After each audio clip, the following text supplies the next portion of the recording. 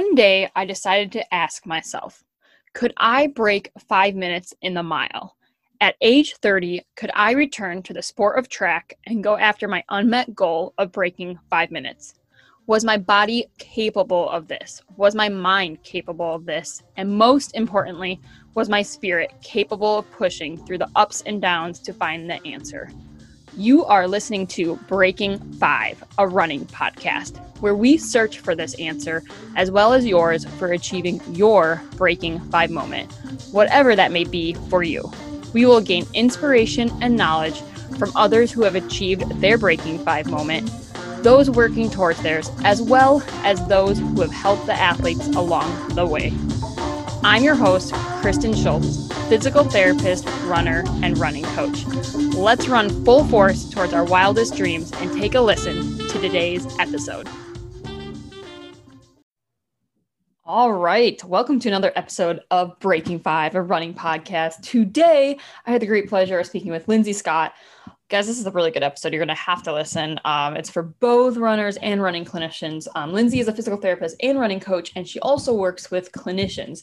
So this is great for all of you. We go over the common misconceptions out there on different topics in running, such as heel striking, shoes, orthotics, form. We go into a lot of good stuff that make it practical to all you runners out there. And obviously, this is really helpful for any clinicians out there as well. And then we also go into what it's like to start up your own run-based practice. I had a really good discussion around that, as well as many other things like research and what other topics to be following and where to find them if you are a clinician. But this is great, like I said, for both runners and clinicians. Lindsay, thank you so much for coming on today. I'm sure we could have talked so much longer, but we got other things we had to go do too. But we could have talked running, I'm sure, for like 3 hours on this episode today. So anyways, let's dive into today's episode. And Lindsay, thank you so much again for coming on, and we'll see you inside the episode. All right, welcome back to another episode of Breaking 5, a running podcast. Super excited today. Today I have Lindsay Scott. Lindsay Scott is a physical therapist and running coach. She's based in Toronto, and she does a number of things. She's going to share all about it, but she works with runners on the coaching side. She works with runners as a physical therapist, and then she also works with running clinicians, who I know I have listening here as well, in a mastermind and mentorship, as well as some free monthly calls that she does that we're going to talk more about all this. But Lindsay, I'm so excited that you came on to share your knowledge in all realms, and I'm excited to get to connect with you too.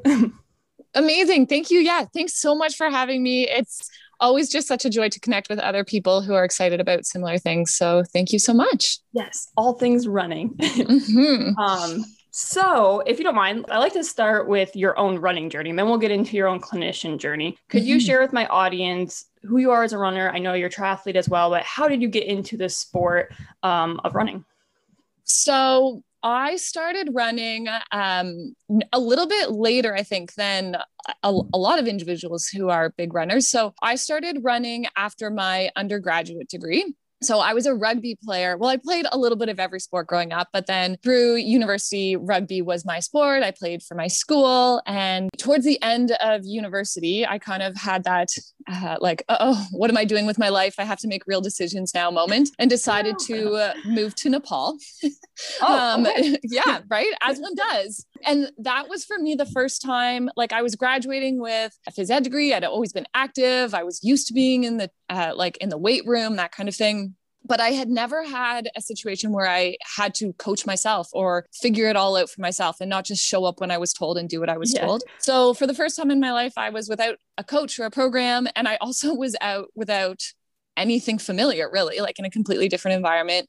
Yeah. And so I started running, just knowing activity is grounding for me. Like movement has always been grounding and powerful, and sort of that mental escape and clarity. So I started running, and in Nepal, I was living in Kathmandu, where it was like wildly busy all the time. So I would get up just super early and go for a run as the sun was coming up. And I just fell in love with it because it was the first time I kind of felt at home in that environment that was so completely different than anything that had ever been home before. And I think a lot of runners can relate to that feeling of like just getting to know new surroundings through running and starting to make connections of, I didn't speak the language, but I recognized like the same woman who would be outside that temple every morning running would start to acknowledge me and I would acknowledge back and that kind of thing. So I guess, yeah, that's where I really fell in love with running and how powerful it was. I ran my first marathon while living in Nepal. I don't recommend first marathons at altitude without good training.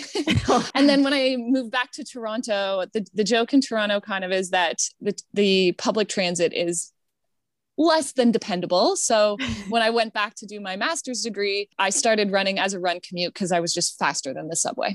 So you're like, this is way faster. Yeah, exactly. That's or at least awesome. more dependable, more predictable. So yeah, that's when I started to run. Yeah. Oh, awesome. So you more did other sports growing up then. I mean, rugby, it Absolutely. sounds like a big one. Yeah. So it was kind of an after.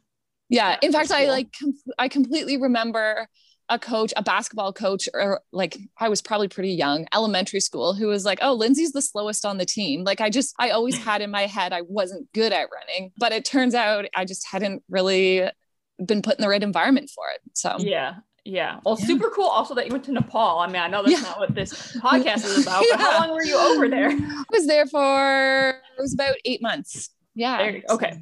Highly so recommend. Like super long, but Did you work? Were you working as a physio at that time, or? No, I wasn't. I actually hadn't even decided I was going to be a physio yet. It was while I was there that I was kind of like, okay, yeah, physio is for me. I was teaching life skills through sport and play. So I was in various schools every day and learning and teaching. And I was there during a time that there wasn't a ton of political stability.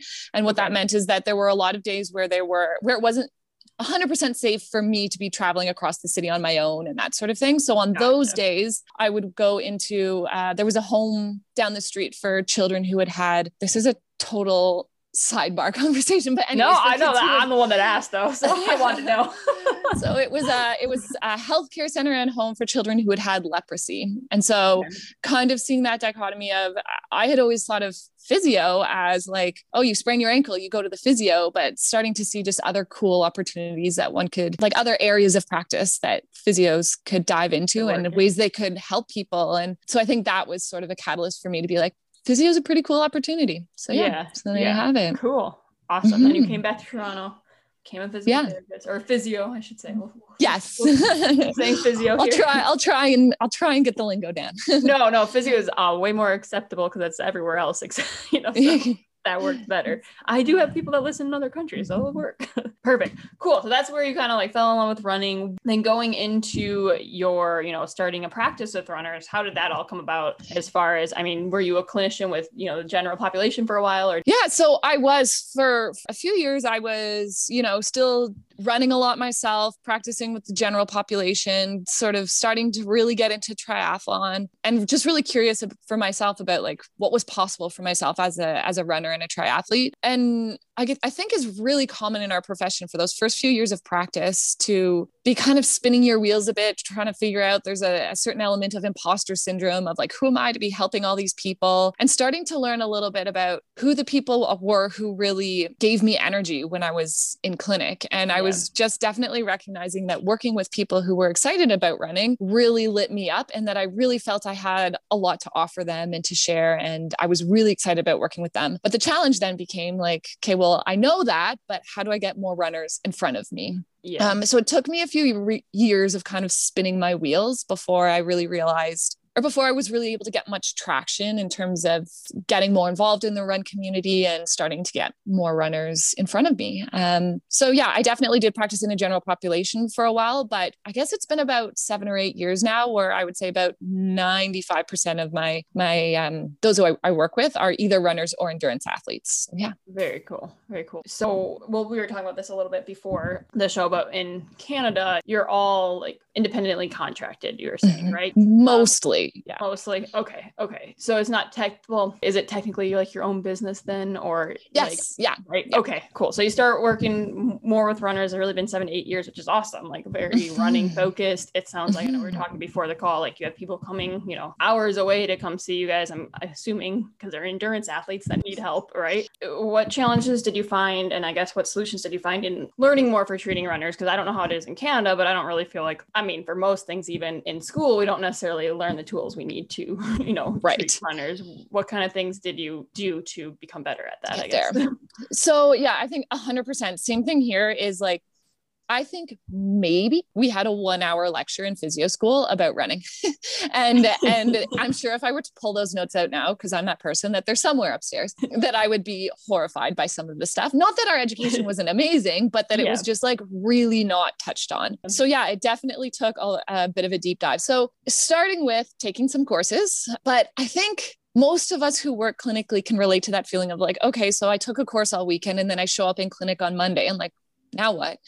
And like, what do I do with that info? And so I kind of got to the point where I was like, I've taken all the courses, but I'm still just not really sure how to implement it. I'm not really certain. I'm not seeing more runners necessarily, which also can be challenging when you're working in a clinic that isn't necessarily targeting a more active population. It can be really challenging of like, how do I get people in front of me to be practicing these skills? So I would say definitely the catalyst for me were, number one, recognizing there was never going to be a course that made me feel like, well, I've arrived. I'm now the run expert, right? So just making that decision of like, I'm not going to wait for that feeling of like, now was the perfect time or now I'm the absolute expert. But just starting to put myself out there a little bit more. Yeah. Love that. Yeah.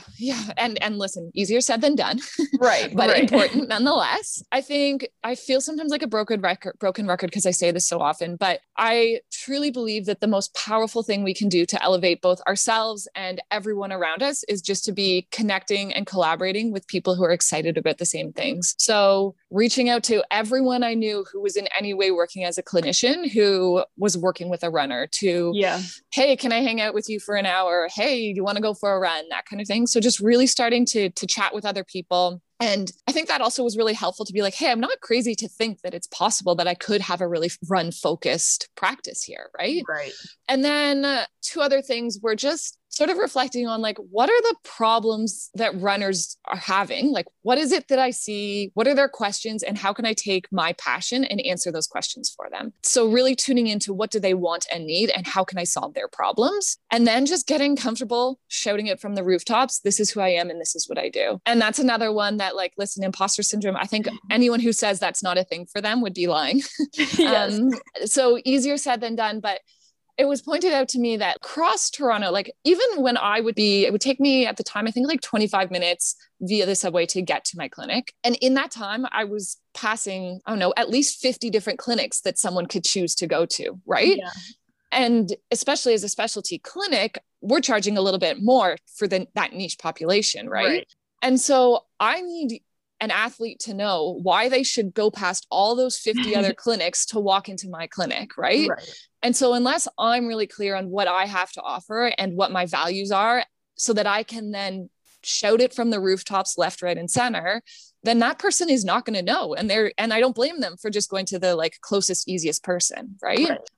So just reminding myself of that, of like, I need to be really vocal about this is why you should invest in yourself by working with me.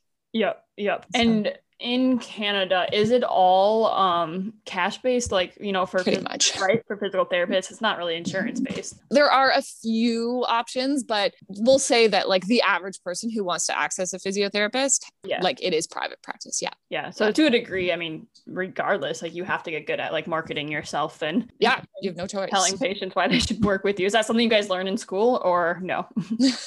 I would like to think so.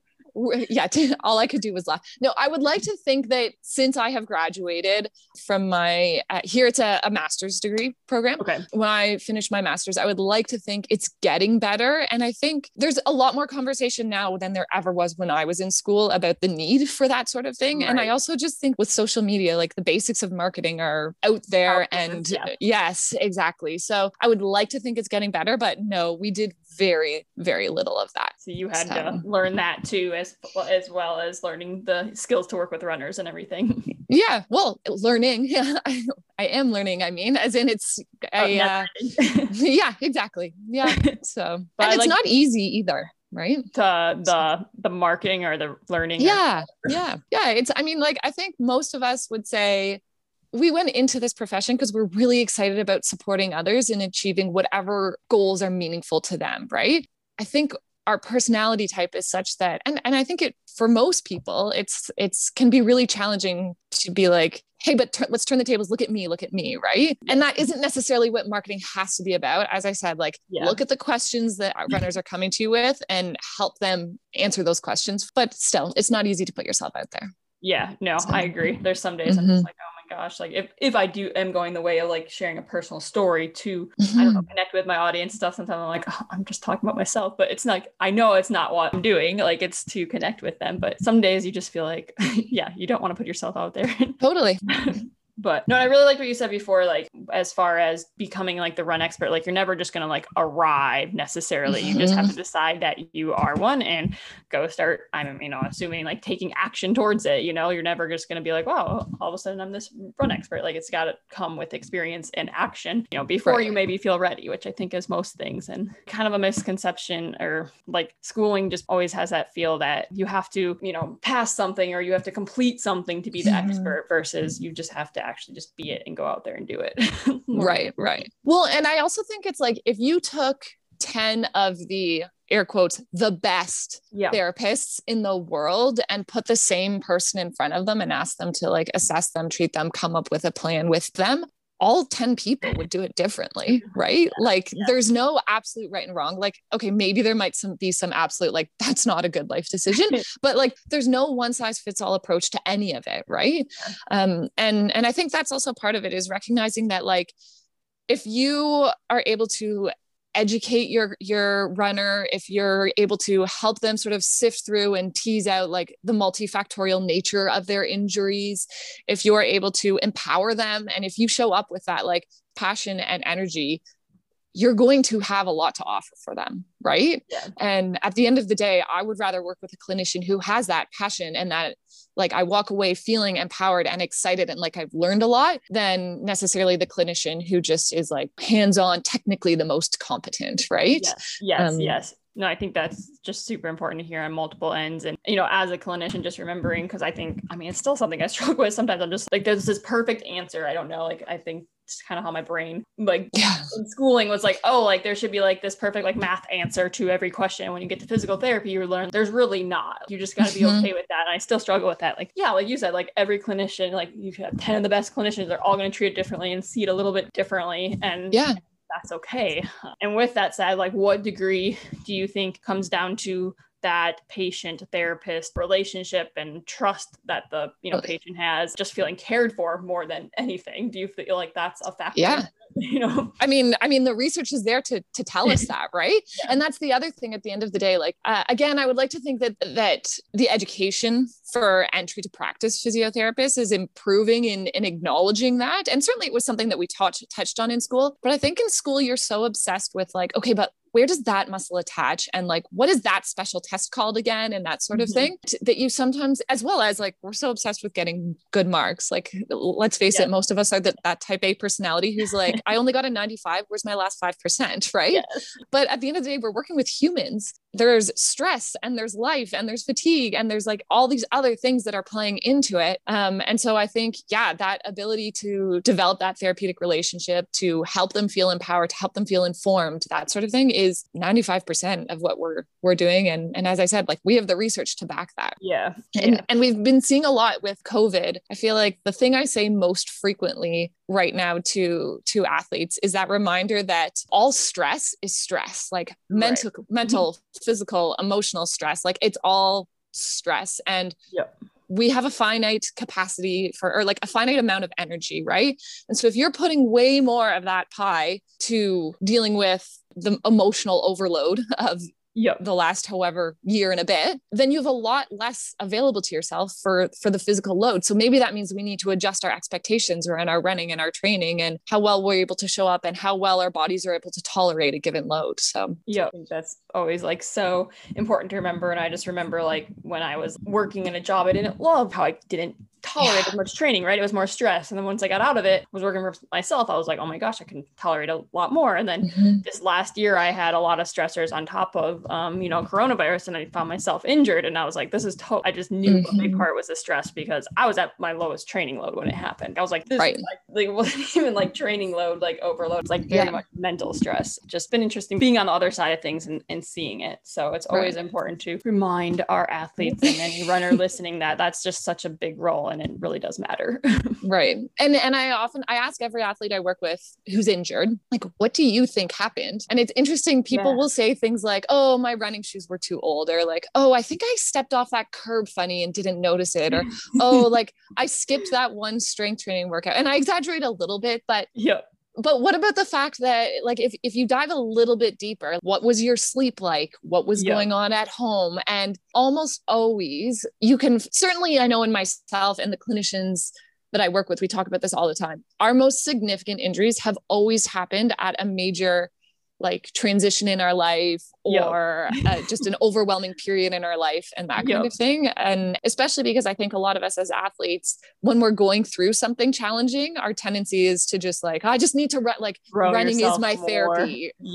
Right. Of like, I just need to get out there and use running to help manage. But it's kind of this funny thing where like, that's at the point where you're almost the most vulnerable. Right. So.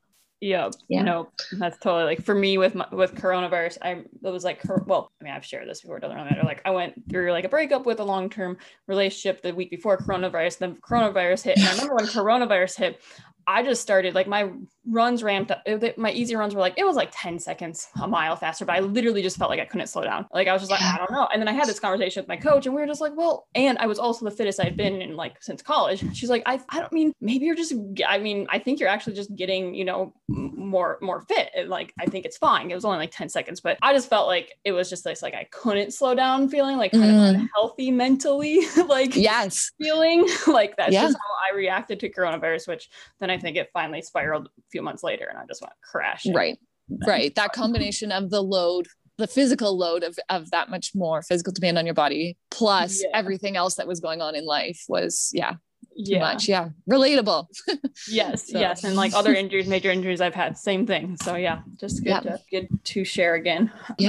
I guess going into, just because you mentioned some of the things, some things that people think cause their injuries, and you were mentioning a few things before, like it was just like one strength workout or went out the curb, which, okay, I know this is a side note, but kind of funny because I recently was having a little bit of an issue outside my foot. Also, we as clinicians, we can be very much on the athlete side a lot of times, because I've done the same thing. I'm like, no, I think I just like went off. I did that the other day with my thing. I was like, I think I just like stepped off the curb wrong the other day or something. I don't know. That's what I was convincing myself. I'll do it myself, even being a clinician. Yes. And one of the things I often say to people when they're like, it's because my shoes were a week too old. I'm like, maybe that was one factor, right? But like what it suggests is that you were probably sitting just below a threshold, right? That if it hadn't been that one little thing, then a week later it would have been something else. So the analogy I've been using a lot recently with people is it's like making soup. Returning from injury training, being a runner is like making soup. Of if you were to Google it, like, how do I make vegetable soup or whatever kind of soup you prefer, you'd come up with millions and millions of hits, millions of ways to go about it. Right. And at the end of the day, you're always going to get soup. You're always going to, hopefully always return from your injury. You're always going to get more fit. You're always going to get to your race. But along the way, you might need different ingredients, and the ingredients that work best for me might be different ingredients than those that work best for you. And halfway through, if I open the pot and look at it, it might look gross, but it's because it's not ready yet. Right. Like you kind of have to wait. And halfway through, I might taste it and be like, oh, I need a little bit more of this seasoning or that seasoning. So just reminding yourself that there's like general recipes out there, but there's just so many different ways that we can go about it, and to not get too obsessed with, like when I start to blame my running shoes, that's like saying a soup is made entirely with one ingredient, right? Of like, what about all the other things? And trying to look at it as you like, probably prior to injury, you were gradually building until you just tipped over a threshold. And that also just means that same thing when it comes to recovery. And so switching your running shoes is not going to be the only solution, or just taking 2 weeks off of running is not going to be the only solution. That we have to look at it more from that like multi-pronged approach, if that makes sense. any injury I had when I was younger, it was the shoes. I switched shoes every time. Yeah. So I think there's a lot of misconceptions around shoes. I think another common one that we hear is like, oh, I'm just overtrained. But my question to an athlete who says that is like, it's overload. It's kind of like, well, what do you mean by that? What right? part? Like, yeah. Often people will say, oh, it was just like too much too soon. And it could be literally as simple in many cases that yes, what pushed you over that threshold was just like training error. Yeah. But let's also look at it in the context of what else was going on in your life at that time, right? That made it so that you didn't have the capacity to tolerate that training. And there are some cases where it's that runner who's like, yeah, like started running 2 months ago, like ran a marathon a month later, that kind of thing. Like, of course, that's just straight up training error, but I still think it's a valuable time to have the conversation of looking at it from nutrition, sleep, mobility, how are things moving overall, that kind of thing. Right. It's just that whole picture. It's not just the running at all. It's everything. Yeah, exactly. I love it. I think it's just good reminders for all the runners out there that have ever had an injury. Just remember, it's not just the running, it's all of this. Since we were talking about shoes, what is your take on running shoes? What myths are out there? Do you like to talk to your runners about shoes and everything? Yeah, a lot of things. So number one, broad, I mean, take it wherever you want to take it. Yeah, number one, so running shoes, I would say we place a lot more blame, if you will, on our running shoes than I think they really deserve sometimes, right? Like we give them too much credit. Yes. Of like rarely is an injury just your running shoes. Right. With that in mind though, so if you like, we'll say the golden rules of when people say, which running shoes should I get? So you can imagine the like billions and billions of dollars that have gone into researching this. And performance and injury are two sort of different things when it comes to talking about running shoes. But from an injury prevention perspective, the best we can say right now is that the most comfortable running shoe for you is probably the best running shoe for you. So don't be afraid to try on a whole bunch of different shoes. Like try and go to a running shoe store in particular, like shop small and local, but into a running shoe store where it's full of runners and not just the local big chain sporting goods store kind of thing, so that they really do know their product and they won't be irritated by you trying on a whole bunch of different shoes. And going right now, the best principle we have is go with what's most comfortable. We always tell people, don't make a dramatic change. So if you've been running on one with like a 14 millimeter drop, there's like, do not all of a sudden be like, well, 0 mil, I heard that's really good. And on that note, we do know that a certain amount of heel toe drop will load different body types, different, like, your knees versus your foot and ankle and that sort of thing. But for the most part, I try to encourage athletes to move away from the idea that low drop is better. That I think a lot of my athletes who are performing at a really high level are still wearing, 8 to 10 millimeter drop and have no reason to go below that. So the research tells us that there is no reason for a runner who is uninjured from an injury prevention perspective to be focusing on reducing their heel toe drop. We always tell runners, I want you to, whenever possible, like multiple pairs of running shoes is definitely going to be beneficial for you. And I cannot remember the actual stat, but there is one study in particular where they looked at number of pairs of shoes. They tracked people over the course of a marathon training block. And those who had, I think it was 3.6 pairs of running shoes over the training block. And it was a 16-week block versus 1.2 pairs or something like that. That's awesome. Had almost not quite 40% fewer running related injuries than those who had only the one pair on average. So basically having multiple pairs on the go. And the hypothesis is, number one, that your shoes also need to like recover and rebound, like the material needs to rebound, as well as just introducing a little bit of variability in the load on your body is the reason we believe that has a protective effect. So even if you though know, like, this is my shoe, it's the only good shoe for me, then we want you to have two pairs of the same shoe. But ideally we like to think of it as you would have one shoe for like your easier days, your long run days, and then one shoe for more like your tempo and your workout days, assuming that you're someone who's doing that type of training. And then the last thing is that in most cases, a neutral shoe is probably statistically best. So don't let anyone ever look at you and be like, you pronate, you should have this shoe, unless they are a highly trained professional. So yeah, numbers that actually need like pronation control shoes, that's pretty low. Extremely low. And so there was one study on that too, where they looked at people, they like defined people in categories of like, you pronate, you have a neutral foot, you supinate, that kind of thing. And then they put them all in neutral shoe, or half the group then were put into a neutral shoe, and half of each group was then put into whatever shoe fit their foot type based on how they had been. And they identified the foot type both just statically, so looking at them, as well as dynamically, so watching them move. And statistically, everyone did better in neutral and in a neutral shoe. And the people who had been classified as pronators actually had fewer injuries than the people who had been classified as a neutral foot pattern. So even then, I think a lot of runners are like, they kind of look guilty when they're like, oh yeah, I pronate, as though it makes them a bad human. But like statistically, you're in a great spot, my friend. So that's natural. Yeah. You're supposed to pronate. Basically. Yeah, exactly. So why did pronation become something that was looked at as bad? Or I guess even really in our profession, I mean, to a degree, I mean, why? Yeah. I think going through my brain, like why? I think because the running shoe companies stood to make a lot of money off of it. Yeah, probably. Okay. They decided they needed different. Yeah. Yeah. You could sell shoes that like, yeah, you are going to be a disaster when you run unless you get this fancy shoe with this, and this. So yeah, I don't know. Yes. So I know that was a long-winded response, but basically neutral is usually best. More than one pair if you can swing it. Don't make a dramatic change. What else? Yeah. I'm missing some. Local. I know that wasn't. Yeah. Whenever you can. Yeah. Don't make a dramatic change. And comfort. If there is a shoe that feels more comfortable than another shoe, go with that one. Yeah. I like it. No, I think that's very good. Yeah. Make sure to review this if you guys have this. This is good. That, and then I don't know about you and the runners you work with, but recently we're seeing people who are doing the like running in a carbon shoe for their training, a lot of their training. Have you seen that at all? A carbon shoe? Like a shoe, like a carbon plated shoe? No. Oh man, we've been seeing that a lot in clinic. Is that like they're wearing like their like people wearing their, like their Nike Next Percents or that kind of thing on a regular basis, that it's just like, that's a lot of load on your body, man. So save the fancy shoes for the fancy runs.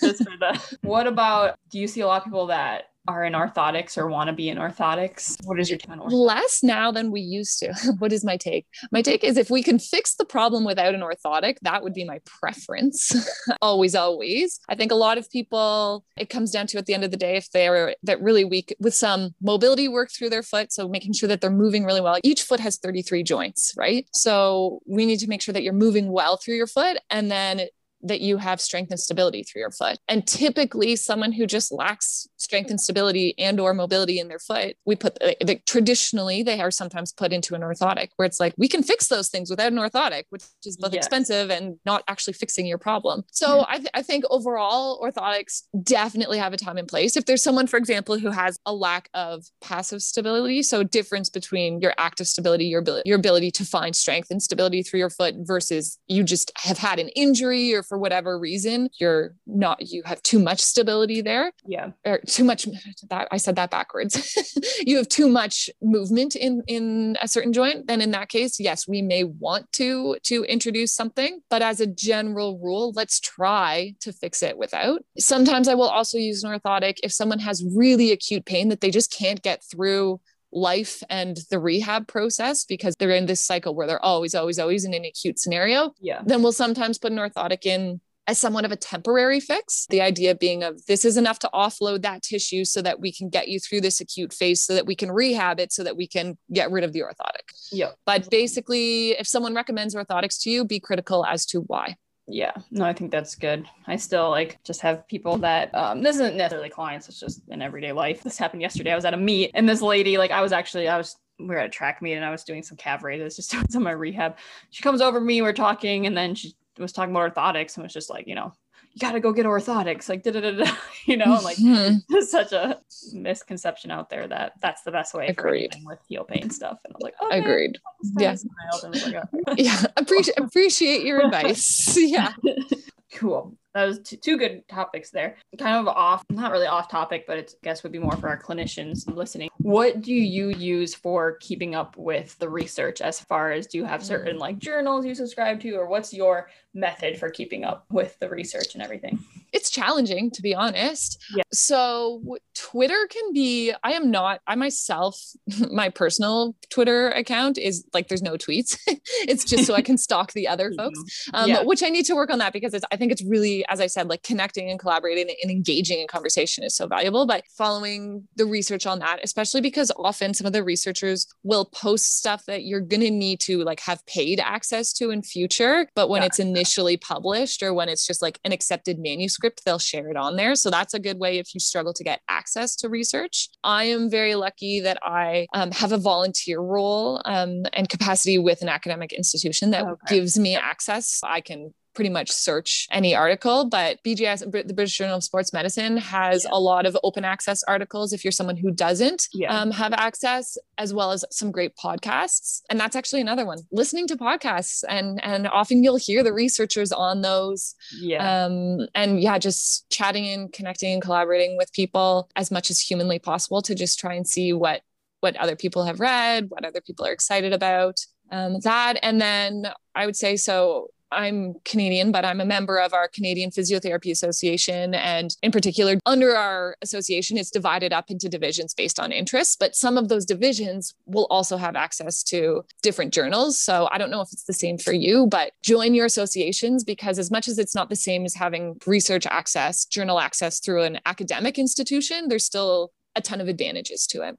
Yeah. So no, that's good. I feel like for me, keeping up with research, I usually, it's just more like following people that are going to keep up with it. And sometimes I'm like, oh, maybe I should actually have, but let's be realistic with myself too. I prefer that method, like follow people I trust and then kind of keep up with it that way versus actually doing like the active like research side of it. But well, here's the thing though, is that they're following and communicating with one another too, right? Like even those people who are the leading researchers, that's a lot of how they learn and grow as well. Is like what's going on in this world, like what are people excited about right now? And so I don't think there's any shame in that, especially because I think one of the endearing faults of most of us in this profession is we try and take on so much. And so I think try to find a strategy that works for yourself that is efficient without feeling like you need to be spending 8 hours a week just trying to keep up, because it can very easily become that, right? So there are a lot of great courses out there that will have summaries of the research. But I really do think any chance you can just collaborate and connect with people, and that includes social media, is I think a really powerful tool. So that's my preferred way. So maybe I like it. You brought up too, like, following people, but then also podcasts, stuff like that. Do you have any favorite podcasts that you follow that helps you keep up with the research? So a lot of what I'll do is I will, I definitely do, but guests as well is like some of my favorite researcher guests. I'll follow what they're up to, if that makes sense. Okay. I do really like the BJSM podcast because it is really short little nuggets. I'm a mom as well. Yes. And so 15 minutes little highlights for me is really, really valuable. There are a lot of things out there though. The Run Smarter podcast, Runner Zone, BJSM. Yeah, there's a lot of really great ones out there. And I would just say, start by, if you know of a researcher who has really been impactful or helpful for you. So Rich Willey, Chris Johnson is not necessarily doing active research, but he's out speaking a lot. I know you've had him on as a guest. Tom Goom is another one. So I often would say, start by looking at those names who are really involved, look at the podcasts they've been on. And then if there's one that connects with you, go dive into some of the others. I've learned a lot from Chris Napier as a researcher. One of my biggest interests is in Running Gait, and he's done some really cool, interesting research there. So if you haven't listened to anything with him, and I'm happy after we finish recording to share some of his work, and hopefully we can post for listeners to dive into if they're keen. Yeah, I just wrote those down. Like some of the ones, the two I guess I don't listen to or haven't heard of. The last one, Chris Napier was, right? Yeah. And I haven't heard of him necessarily. Maybe I didn't, like, intentionally. And then I know the BJSM, but I don't follow their podcast, or I didn't. Yeah. I think I knew they had one. I just don't actively follow it. Oh, that's good. And then took that notes so we can put them in the show notes for everyone. Very cool. going back, I know we're kind of going between clinician and runner stuff. All good. I think it's helpful for everyone. I did also ask, I had a couple of people that are, runners and friends, and they're not business owners or, clinicians. And I was like, do you like listening to that stuff? They're like, actually, I find it interesting. I was like, okay, cool. When I talk about it on the podcast, they're like, yeah, it's cool. Keep it in. I was like, all right, great. So, since we were talking about shoes and the foot and everything, so I feel like this is for me, definitely like one part where I was like, we didn't really learn that much on the foot. I don't feel like in school at all. Yes. And like my injury itself, like I recently, plantar fascia has been a good reason to be like, I have more to still learn myself about this, because I've had to like rehab myself and stuff too. But for the runners listening out there, like, let's say they don't have an injury even, is there anything you feel like runners should be focusing on, when it comes to their strength training or training in general, specifically to the foot, or do you not necessarily give them any focus if they don't have any injuries or anything at the time? Oh, I want every runner to be very aware of their foot. Yes. Yeah. It is something I would say in the last couple of years in my practice, I've really started to get more and more interested in it and the role that it plays in other injuries at the chain. Yeah. Like, I think the foot it's so key. It's so important. There are like on a daily basis, I'll do things where I'll treat someone's foot when they're in for like hip pain, and we'll retest something in their hip. I've not touched their hip and they're already moving a lot better. So like, it's all connected. It's all super important. I think, like I said, like the foot has 33 different joints. And what needs to happen is that as you land on the ground, you need to be somewhat like malleable and able to adapt and have mobility through that foot. But then when you go to push off, you need to be a rigid lever through your foot to really get that really good propulsion, right? And so you need to be able to have really good movement and really good strength and control through your foot. So there's a couple of things that I do recommend to people. One is just like regular mobility work through their foot. I want everyone to be able to stand on a single leg for at least 60 seconds and feel strong and confident. Yeah. And everyone always says like, oh, I have bad balance, but I'm willing to bet for most healthy, active runners, it's not bad balance. It's bad strength and control through your foot, right? Yeah. So checking in on your mobility on the regular, even being aware of, we call it the tripod of the foot. So your heel, the ball of your foot, and then sort of the equivalent below your baby toe, that the like knuckle at the bottom of your baby toe, is that you should be, as you stand on one foot, you should be able to feel equal pressure through those 3 points in your foot. If you don't, then there's a couple of things that we need to look at. Like, if you're more towards the outside of your foot, typically I'll start there with some mobility work. And it's not always that's the number one piece for that population, but usually we can do some mobility work to get your foot moving a little bit better, retest that standing on one foot, and all of a sudden someone will be able to get their weight a little bit more evenly distributed. And then from there, or if you're that person who just generally feels wobbly, like you're between the outside of your foot, the inside, the outside, the infoot, or inside, or if you tend to gravitate more towards putting more weight through the center of your foot, then it's starting to talk a lot more about strength and control through your foot. So even things like,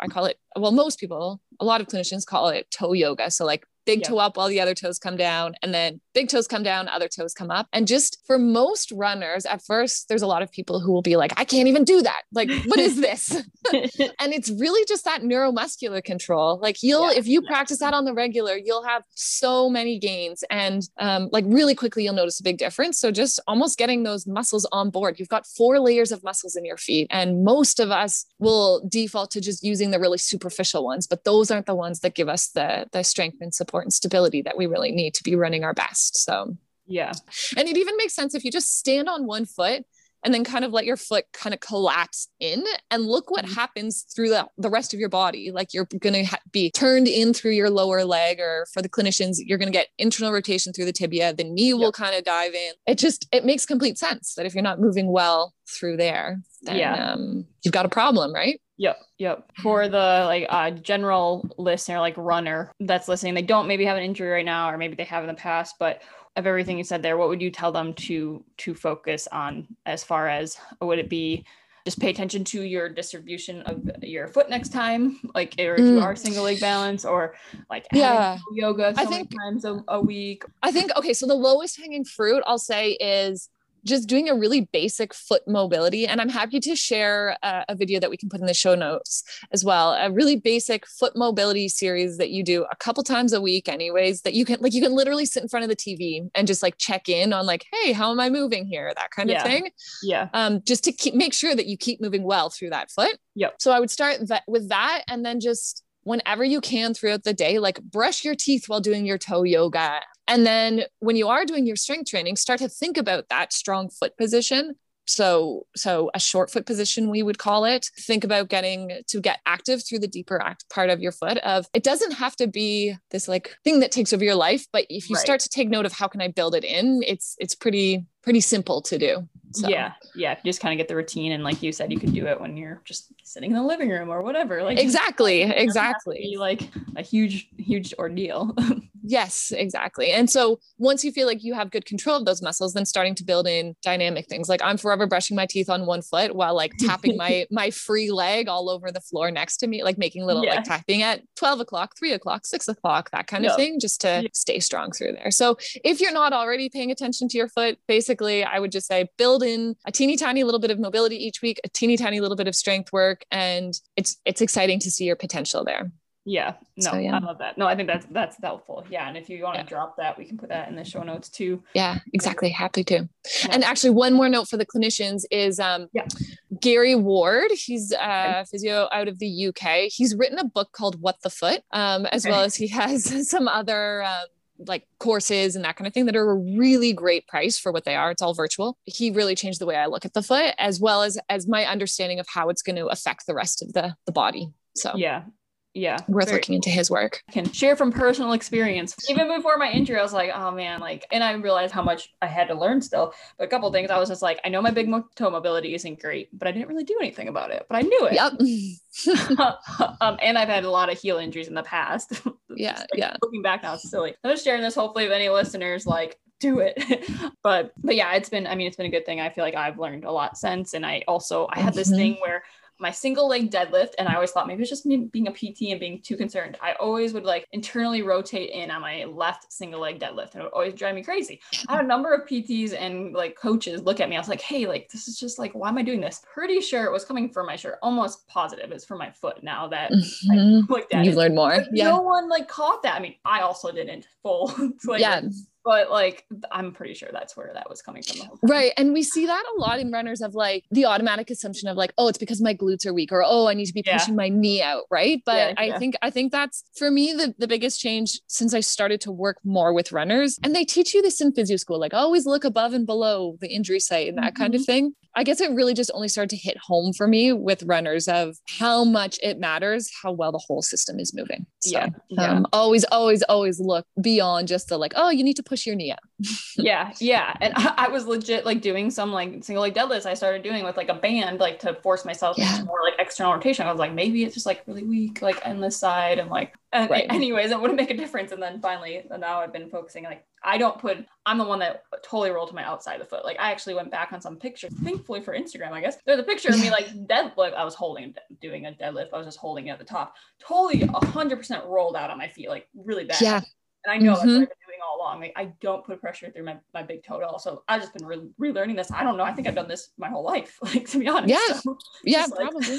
Well, and that's another thing I think that's an important reminder for athletes as part of the rehab process is that our bodies are always going to figure out how to get from A to B, right? You'll get through the movement somehow. But if somewhere between A and B, there's a roadblock there, right? Then your body will start to be like, okay, cool, no problem. We're going to go A to C to B. And then, so you end up hurt. So you go to physio or you do some mobility work or you figure it out. So you remove your roadblock, but your body hasn't necessarily learned that they no longer have to stop at C, that you no longer have to go to A to C to B, right? Yeah. So even once you're moving better, sometimes it's just being really like slowing yourself down, being really intentional with what your movement strategy is so that you're like, oh, right, A to B is far more efficient than stopping off at C in the meantime. So that's the role of a good physio. So if you're someone who's like, I keep fixing it and it isn't there, then you need to find yourself the right person.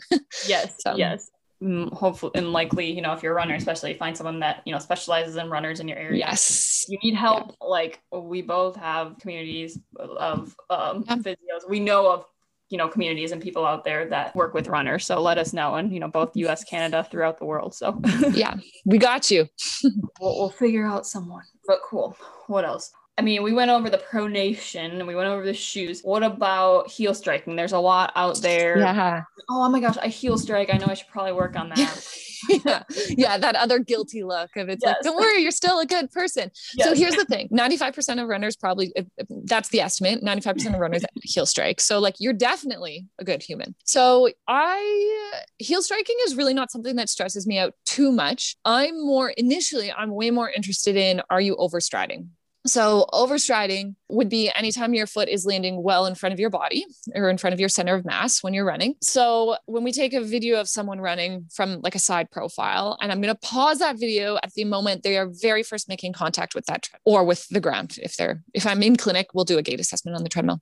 Yeah. And if I then draw a line from your ankle to your knee and continue that same vector up, basically we do not want that shin bone, your tibia, to be anything other than vertical. We want it to be as vertical as possible. We don't want it angled backwards. Yeah. So before getting excited about a heel strike, that's the thing I'm most excited about because that represents your peak braking force. So peak braking force is any force that's going horizontal in the wrong direction. So I'll explain to athletes, like, this is you, like if you're hopping up and down on a trampoline and you're landing with your foot a foot in front of you, which direction are you bouncing? Like you're going to be bouncing backwards. Yes. So that's how you're landing when you're running. From a performance perspective, you're basically slamming on the brakes with every step that you take, right? From an injury perspective, if we look at the research, that's also one of the biggest predictors of running related injury. So I think that overstriding pattern, often runners have been conditioned. We look at that and we're like, oh, it's a heel strike. But really what the problem is there is it's an overstride. Yeah. So first things first, we're going to cue you and we're going to be really strategic about how we cue you. We're going to cue you. And when I say we're really strategic, it's not a complicated procedure. In fact, I will coach it to be as simple as humanly possible, as few cues as we can get you to, but we're going to coach you to be getting so that you have more of an up and over pattern with your foot, more of a marching pattern rather than a walking pattern, more of a marching pattern with your run so that you're going to be landing more underneath yourself. Yeah. From there, it almost becomes difficult to heel strike, if you will.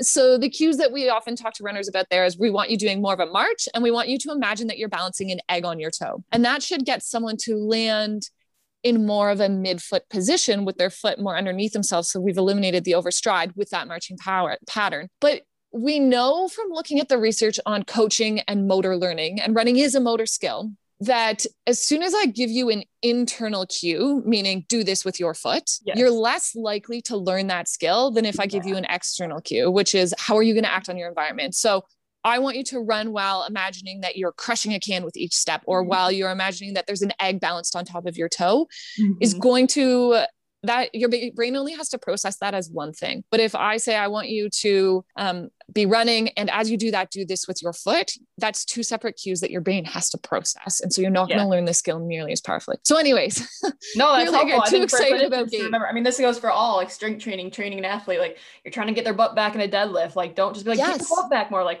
pretend like you're pushing a door with your with the butt. Exactly. Like same thing, like, So, but basically for the runners, I guess I always want you to, like, the heel strike thing, I guess I just think it's a little bit of the heel strike takes way too much blame. That's because the last thing what I want you to do is to be still overstriding, but now reaching forward with your toes. So now you have the disadvantage of the overstride, but you also have the disadvantage of now you're just going to overload through your calves, right? And which muscle group do I want taking the load of running? Remembering it's anywhere from 2.5 to 6 times your body weight of load per step times, like we'll say 800 to 1,000 steps per kilometer run. Like that's a lot of load, right? Crazy when you think of it like that. Oh.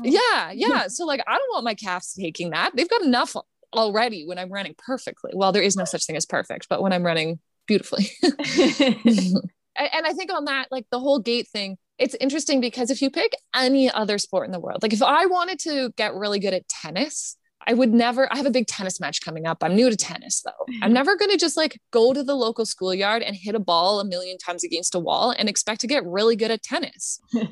But for some reason with running, we all just assume like, oh, I'll just run more and then I'll get really good at running. But there is still like, there's still technique to it. And so getting some coaching on that technical side can make a world of difference for athletes. So highly encourage it.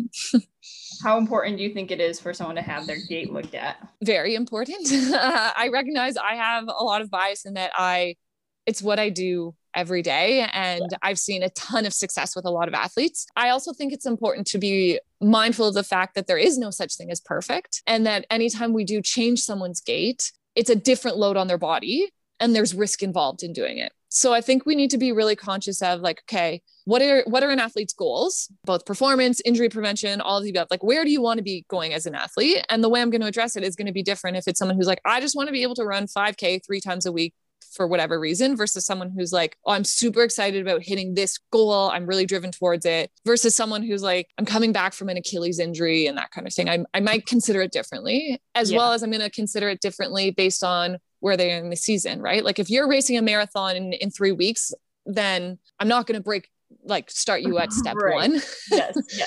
But I do think it's important. It's really important to be intentional. And if you're someone who has running goals, I think it's definitely worth looking at it. You know, sometimes we can watch someone run and it feels almost like, well, I could see that injury coming from a mile away. Right. Yeah. You're like, yep, that's definitely what you had happen. Yeah. And we do see, I don't know if you can relate to this in your experience, but a lot of runners who are used to going through drills and that, but if you ask them why, like, why do you do your A skip? Yeah. They don't know. Yeah. And so even just bringing runners awareness to the intention behind it can be really valuable. Yeah. I think that's helpful. Just like, so then from doing them too, probably like, oh, this is why I'm doing this, or, you know, coach just told me to do this. So, okay. Exactly. So if you're a runner and you have a coach who has said to you, like, do your drills before, I would really encourage you to get clear and not to be like, challenge your coach is bad, but I think for your own benefit, I think it's really important that you know, what is the intention of this specific movement when it comes to my running gait, because we don't learn when we're in a flow state. We don't you learn by being put in an environment where you're forced to respond in some way. Yeah. So I often will encourage runners to build a drill into the middle of their run and then periodically revisit as they're running so that they run well throughout the run. Yeah. So versus doing it like at the end or doing it at the beginning, you're saying like throughout it, basically, right? Yeah. No, so focus on it for like 30 to 60 seconds at the top of every kilometer or something like that. Just to, and you don't necessarily have to like stop and then start again or that kind of thing, but just like refocus periodically throughout your run. And again, it doesn't have to be every run, but can be really valuable to make sure that you're running well. Yeah. I like that. We'll work to wrap this up soon. I'm sure you have to get going and everything, but I think we've addressed a lot. I know we had a lot of topics we go through, but this has been good. I guess just to go off what we were just talking about, what are your favorite drills to give athletes? I mean, you talked about A skips, B skips. I mean, just from that, but there's tons of them, but whichever ones come to your mind. So certainly, anything marching focus that running, like I said, it's more of a marching pattern than a walking pattern to be running well. So I'll do lots of marching stuff. I'll do lots of dribbling or ankling, where you're just getting just up and over just at ankle height and then playing around with that, getting at different amplitudes with that. So like how high you're stepping up and over, because really that's where we start to play around a little bit with pace. It depends a lot on the athlete's goals. I actually don't spend a ton of time on a beat. There's certainly more with the track crowd, I will.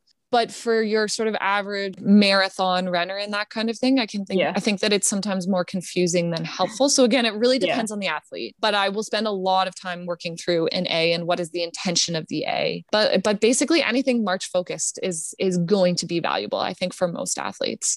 Awesome. Cool. What about yourself? Do you have any favorites? I mean, it depends on like the level of the athlete, but A skip, B skip, this is more from a warm-up standpoint. I mean, this is drills, high knees, butt kicks, all that too, from a drills perspective. But will you do anything with like working on a forward lean or yes. Also like keeping the arms at like 90 degrees? Yeah. And you get eggs in your hand, that's one. What else? And then, I mean, that's not a drill, but like if they're injured, looking at their stride rate and Yeah, so certainly, yes, the slightly lean forward. I always refer to it more as a weight shift than a lean. And I know it's semantics, but just to make sure that we don't want someone hinging at the hips. So yeah, we call it the ski jumper cue at my clinic. I'm not sure if that's one you're familiar with. Of if you imagine that person, flying through the air and the ski jumping at the Olympics, it's a slight shift from their ankle. That is definitely a favorite one. So yeah, thanks for sharing that one. Yeah. Yeah.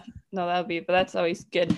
I learned, I think I could do a better job at explaining why you're doing an A skip, because I don't know that I necessarily hey, we're going to do these. And most people have never done them before, unless they did run in high school or college. So, but. And I think that's one where a lot of athletes are like, it's to warm up, but it's not just it's a really important part of that part of developing a good running pattern. It really that run technique piece is big with the A. Yeah. So. Any others that you do that? No, I would say, so you mentioned cadence, and cadence is another one that I could talk about forever and always, but cadence, I would usually, if you're working on someone's gait pattern and encouraging them to reduce their overstride with, like I said, working through marching based drills, then usually their cadence will naturally pick up without you ever necessarily cueing it. So that's the ideal scenario in my mind. There are certainly sometimes yeah. And, there are definitely, it can be a really good assessment tool, or it can be a really great tool of and when I say assessment tool of if you're running and you have knee pain, what happens if we increase your cadence? Yeah. And it can also be a really great tool for that person, like I said, who's at a point in their training block or their season where it doesn't feel appropriate to really be breaking down their gait altogether. It's 3 weeks pre-race and they just need to get through and hold it together until then yes, by all means play with it. I guess I just shy away from, again, that idea of if you are running with a high overstride type pattern, it is an overall a kind of a different movement pattern than if you're running where you're landing more underneath yourself. And it doesn't take forever to correct it. I mean, it depends a lot on the athlete. Yeah. But if all I'm doing is increasing their cadence long-term, then there's still a lot of potential that we're there's a lot of possibility that we're not tapping into there for them. Right. Yeah. So if possible, and I love when runners, right now, when for us in Toronto and in Canada, there's still no hope of races anytime soon. So this has been a really great time for a lot of athletes of take the time now to really break it down. So something that, and this is a point when I work with clinicians who are excited about working with runners, they'll often ask what happens in the off season? But the off season is often when it's busier than ever, because we're taking that time to really focus in on those little details. Yeah. Right. Yeah. So yeah. So that's I like that. Yeah. So you use cadence more as kind of diagnostic, or what happens if we change this. Yeah. I think it's important. I think you're probably saying it's not there's a lot out there for a bit. Everyone had to be around 180 or whatever. Oh, yes. But more so what, the research shows, and you correct me, if I'm wrong, or if you have anything else to share. No, I'm sure that. Sometimes increasing it by 5 to 10% can help with someone with, say, knee pain, specifically, but it's not something you need to be striding for. If you're at 150, let's go all the way to 180. No, yeah, that doesn't make sense a little bit. So that and other factors come into play too. We know that a more experienced runner is probably there's no one size fits all, and we each have our own, unique sweet spots, right? And a more experienced runner, though, we know will get to their most efficient, they're closer to their own personal most efficient pattern more than a novice runner. So someone who's a newer runner stands to gain a lot more from adjusting their cadence than someone who's got a lot of experience. That from a running economy perspective, they estimate that an experienced runner probably only has a 1% gain from focusing on cadence or increasing their cadence, whether it's just by focusing on cadence or whether it's using, overall gait pattern that will naturally increase it or automatically increase it. Whereas a newer runner, it could be as much as a 5% increase in running economy. So there's a lot of factors that play into the level of someone's success there. And even remember that your cadence is going to change sometimes based, if you're running faster, your cadence will also go up. Right. Yeah. So that's one of the other reasons that the goal isn't always 180. If you're at your super easy run pace, then depending on where you're coming from, 180 might even be less efficient for you. Yeah. So yes, agreed. That's helpful. Well, there's a lot of good info in here, guys. I hope you guys like I listened to this one over and over. And we shared like so much, good info, and hopefully busting some misconceptions out there, or even just hearing them again if you have heard them, by now. Lindsay, at the end of every show, I like to ask every listener what their breaking 5 moment is. So this can be your running career, it can be your professional career if you prefer to, but is there anything in your running career where you accomplished something that you didn't think you could accomplish, or it's just like this big scary goal that you accomplished, or even fell short but went for, that was your breaking 5 moment? So I automatically gravitate to, I guess my first Ironman distance, and it just like everything went wrong that day. My watch wasn't working. I broke my bike chain, and even my training, I'd had a concussion during training. So I think it was just one of those, like, I just surprised myself with how strong I was, despite the laundry list of things that didn't go my way. So that was great. But I think my number one might be, and I share this one because my number one might be, I have always told myself I'm better at endurance. Like I'm not fast. I do marathons. I do Ironman, and that's my sweet spot. Yes. But there was one summer where I was just like, now I want to get good at 5Ks. Like, it's just because I've told myself this story that I'm not fast, but also because I haven't trained for it. Yes. And the fun thing about 5Ks is you can show up every single like you blow up at one race, like, cool, try it again the next week. Yes. And so I think that summer for me, where I really focused in on that, of just that like possibility and shattering that belief that I just always had about myself as an athlete, was really powerful. And the reason I like to share that one is because I think in the running community, it's like, oh, you did a 10K, then your next step would be a half marathon. And your next step from that has to be a marathon, obviously, but like, not necessarily. I think we're also distance focused. And I know you've talked about this too, sometimes, of like, I'm super stoked about the mile. And like, I don't know if the marathon is for me, of like, I get a lot of runners who are like, oh, I just run the 10K. That like, no, the word just is not allowed in my clinic. Yes. So some other stuff buried up. No, I love that. I mean, I love that clearly, because I'm just, not, marathon doesn't necessarily stoke me. And it is one of those things where people are like, oh, have you ran a marathon? Or I have, but it's just like, they assume that if you're a runner, you're doing a marathon. I'm just like, you can be a track runner, you can be a 5K runner too, but like, and it can be helpful on both ends. Like for me, it probably be helpful to go, maybe train for longer distances for someone that's really good at long distances. Like you're saying, like go do a 5K summer, whatever. Like, and I can guarantee that when you train for those shorter distances and then go back to the longer distances, you're going to be so much stronger for it. Right. Yeah. So we'll call the 5K. That's my final answer. Done. No, that's a good one. I like it. And then